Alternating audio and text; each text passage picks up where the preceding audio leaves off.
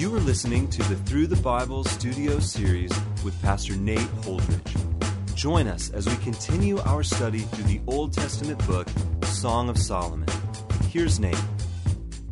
Well, today in Song of Solomon, we are in the final section right before the couple, Solomon and his bride, come together as one flesh in marriage at the end of chapter 3. And so this section, the middle of chapter 2, all the way to the middle of chapter 3, basically operates as two poems that make up this entire section. Now, the first poem begins in verse 8, and it starts with the voice of the woman. And in fact, both of these poems are entirely her voice, although a large portion of this poem is her quoting the voice of her beloved, of her man, of Solomon.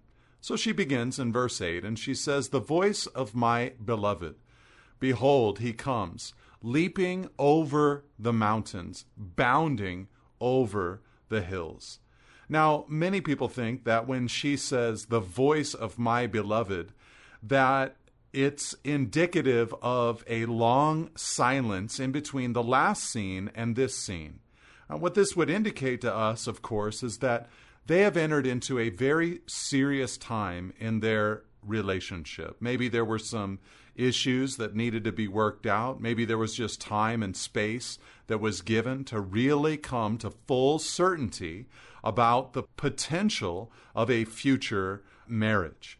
And so she now is celebrating his arrival and celebrating his voice. Again, this reminds us and refreshes us in the concept of the power of the voice of the man in the life of the woman.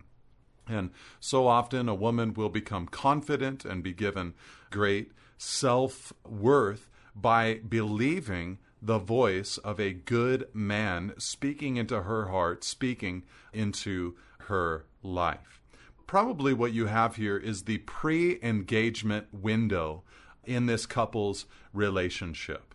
And they're kind of in that engaged to be engaged era or season. And both of them are walking step and step together. And for Solomon, there is no obstacle that is too great to get to his future bride. He's leaping over the mountains. He's bounding over the hills. And I'm sure many a man can look back and recall those moments of courtship and interest, and when things were really moving forward, just the willingness to do whatever it took to see your girl. And so that's what Solomon is doing. And now he goes to her home, and it says in verse 9, she says, "My beloved is like a gazelle or a young stag. Behold, there he stands behind our wall, gazing through the windows, looking through the lattice." Now, first things first, she talks about Solomon there at the beginning of verse 9 and says that he's like a gazelle or a young stag. You know, she's just kind of comparing the way that he arrives with these incredible animals that are able to overcome mountains with such ease. And she's just praising, I think, just something physical about her man. You know, little boys love to be told, you know, you're so strong and look at what you can do. And little boys love to talk about how fast they are and stuff like that. But grown men love that kind of talk as well. And so Solomon, he's listening to her saying, basically, you're a stud, you know, do you work out, you know, kind of thing. And it just is something that a man needs to hear. And I would just encourage any woman, when you come into that relationship with a man, just find manly things to praise him about and for. Now, she also says about Solomon that when he arrived at her home, he actually didn't go into the house. It says, "Behold, there he stands behind our wall, gazing through the windows, looking through the lattice." He's there behind the family wall. Now, this isn't some kind of awkward stalker mode that Solomon has entered into. No, on the contrary, Solomon is being very respectful.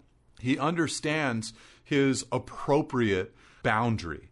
And I think that this is a great representation of a couple of things here. First of all, Solomon, on the outside looking in, understood his boundaries. You know, the Bible teaches that when a husband and wife come together, the two actually become one flesh. The man and the woman leave their father and mother. The man especially leaves and is joined to his wife. And so I think in one sense, Solomon understands, listen, I'm not a part of that family yet. I'm on the outside looking in. I want to keep my appropriate boundaries and protect the relationships that you are in at this time, for I am not yet a part of this family.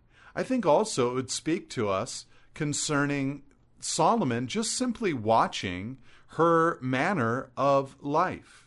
You know, I've heard it said before that past performance is the best predictor of future performance. And when you watch the way that a potential mate treats their mother and their father, you really learn a lot about the way that they are going to be with you.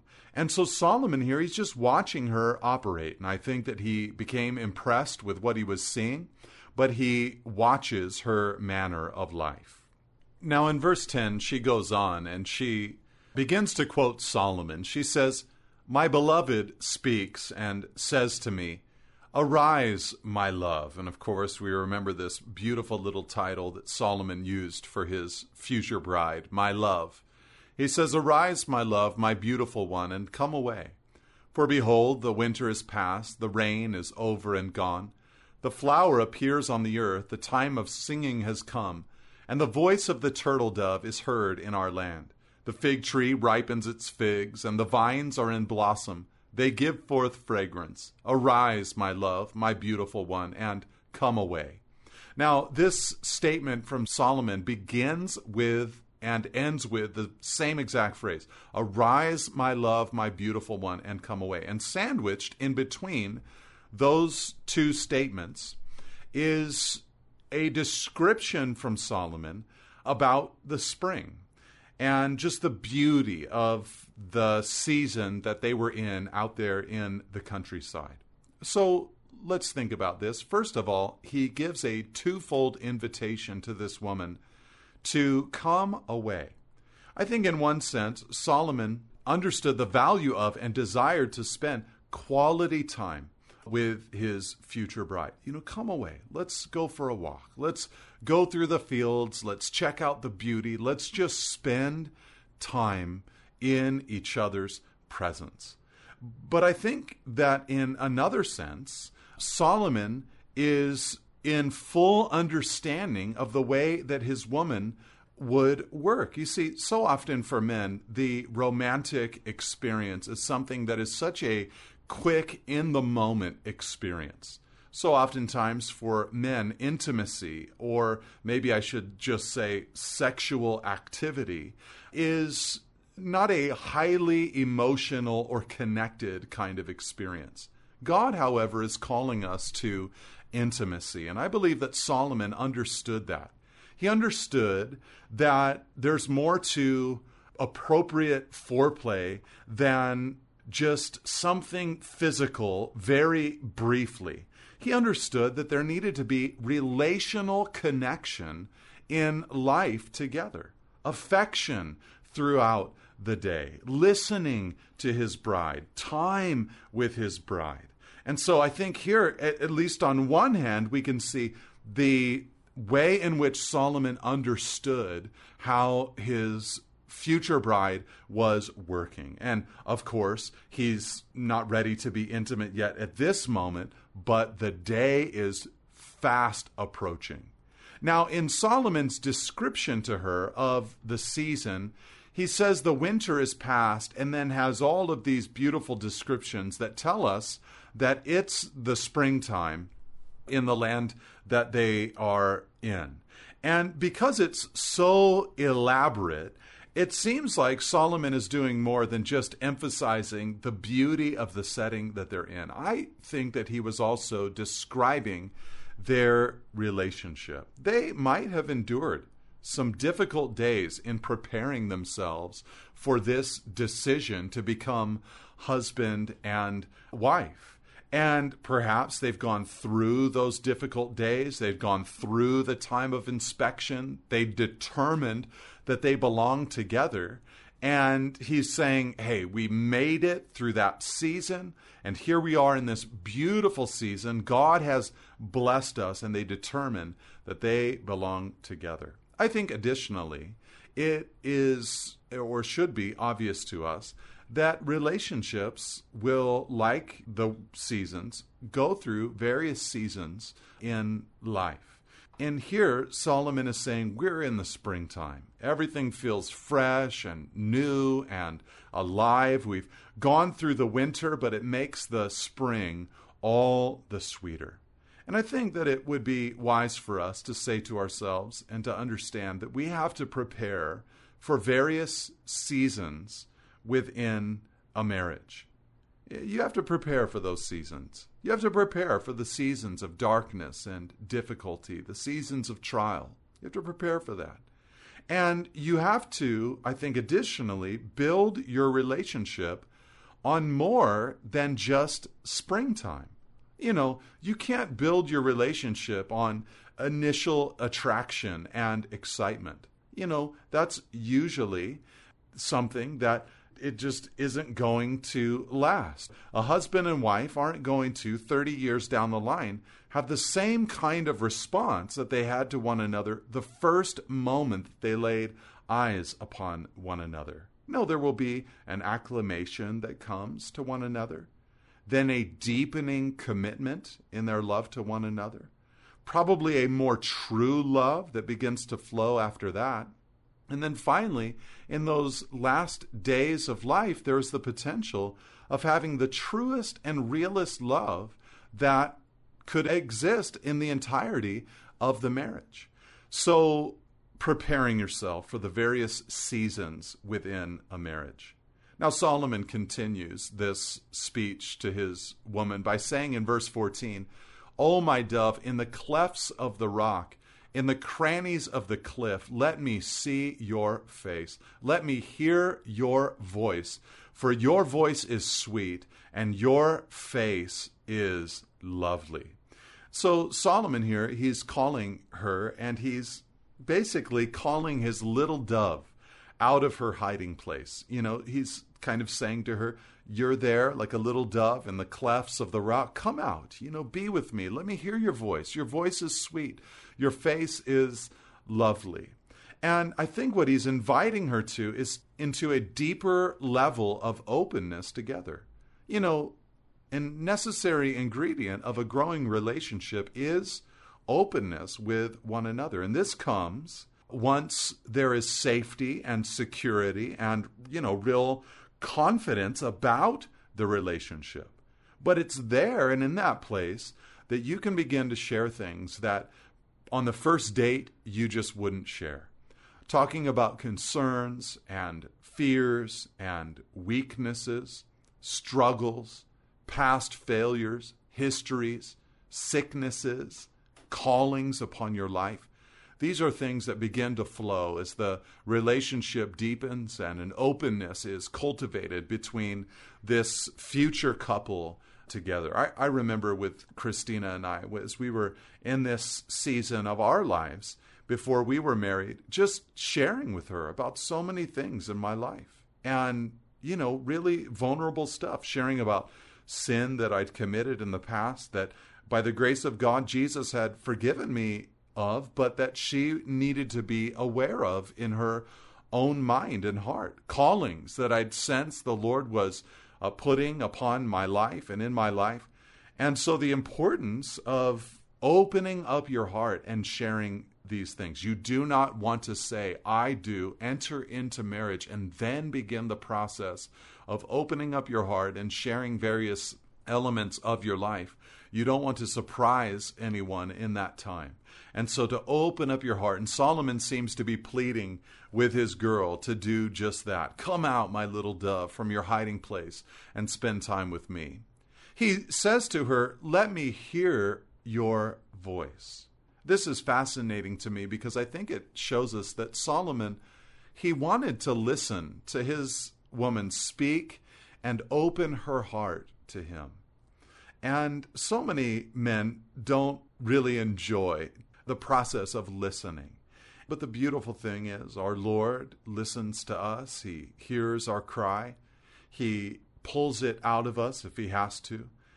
And listening, of course, or communication is crucial within a marriage.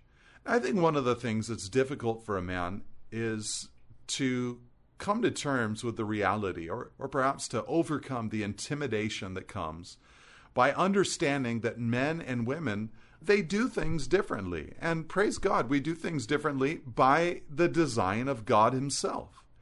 So it's important for a man not to be intimidated by that, because so often a woman will be better at communication than we are. And then secondly, it's important for us to make sure during communication that we just listen, that we listen to her voice, like Solomon said, and we don't feel compelled to always offer a solution to what it is that she's sharing. And as we're listening, it's good for us to, I think, listen to the details. I know that for me, I like to just get straight to the point, but so many women love to share the details. My bride loves to share the details and just to soak up those details and to listen to not just facts, but to listen also to feelings is so important for a man to do. He just says to this woman, "Let me hear your voice." Now, verse 15 has captivated the imaginations of interpreters for years. And it's a beautiful statement. It says this: "Catch the foxes for us, the little foxes that spoil the vineyards, for our vineyards are in blossom." Now, there is a little bit of debate, or I don't know if it's debate, but confusion at least, as to who is speaking. It's difficult to know who's talking because you have the woman speaking, but quoting Solomon.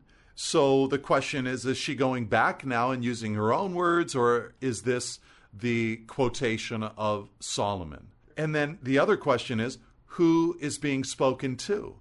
Is the woman speaking to Solomon, or Solomon speaking to the woman, or are one of them speaking to the crowds that are around, or the friends that are there, the daughters of Jerusalem? I don't know that I know the answer. I tend to take it as if it's the woman speaking to Solomon. But the request or the command is very simple. Catch the foxes for us, the little foxes that spoil the vineyards, for our vineyards are in blossom. Now, it would seem that this is more than some kind of physical command to catch actual foxes in an actual vineyard. No, it seems that she's saying our relationship, our vineyard is in blossom.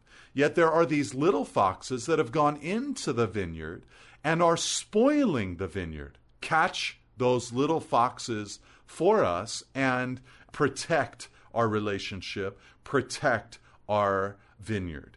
Now, I take this as her saying there are little issues within our relationship that have the potential to cause big problems.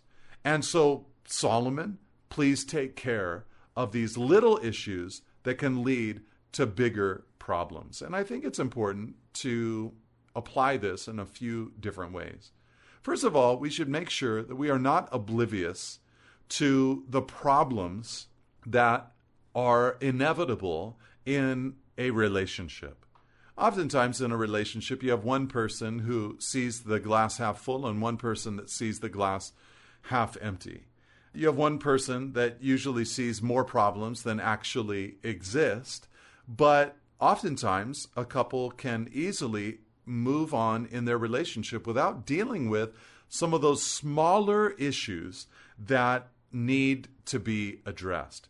A lot of times it's just simply infatuation gets the best of them. They're so overcome by it that they forget to deal with the problems inside of the relationship. The reality is that in any relationship, it is two sinners coming together.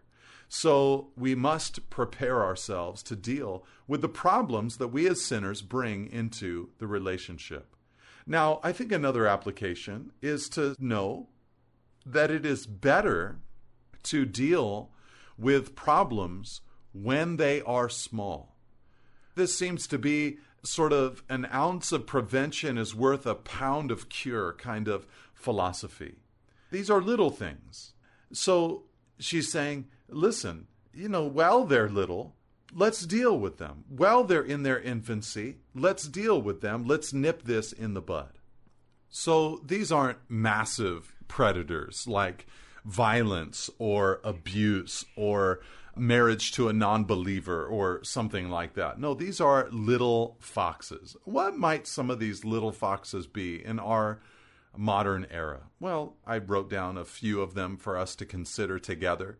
Perhaps communication issues. Perhaps working out role responsibilities. So many people come together in marriage and they don't talk about what their roles will be after they actually get married. How do they view what the wife is to do and what the husband is to do? The handling of finances. How are we going to combine our finances and how are we going to operate together and establish a budget and all of that? An understanding about their sexual relationship. What is that about? What is it for? And to, obviously before the marriage, there's only so far that you'll go in talking about this. But after marriage, to continually open up your heart and talk about your sexual relationship together. Challenges within the family, various family members or relational hurdles that need to be overcome. Trials that will come into a marriage. Trust level.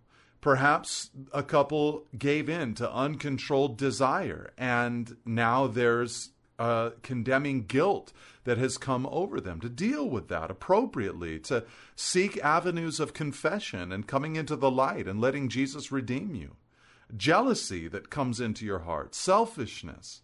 Pride, which refuses to let one person acknowledge their fault to another.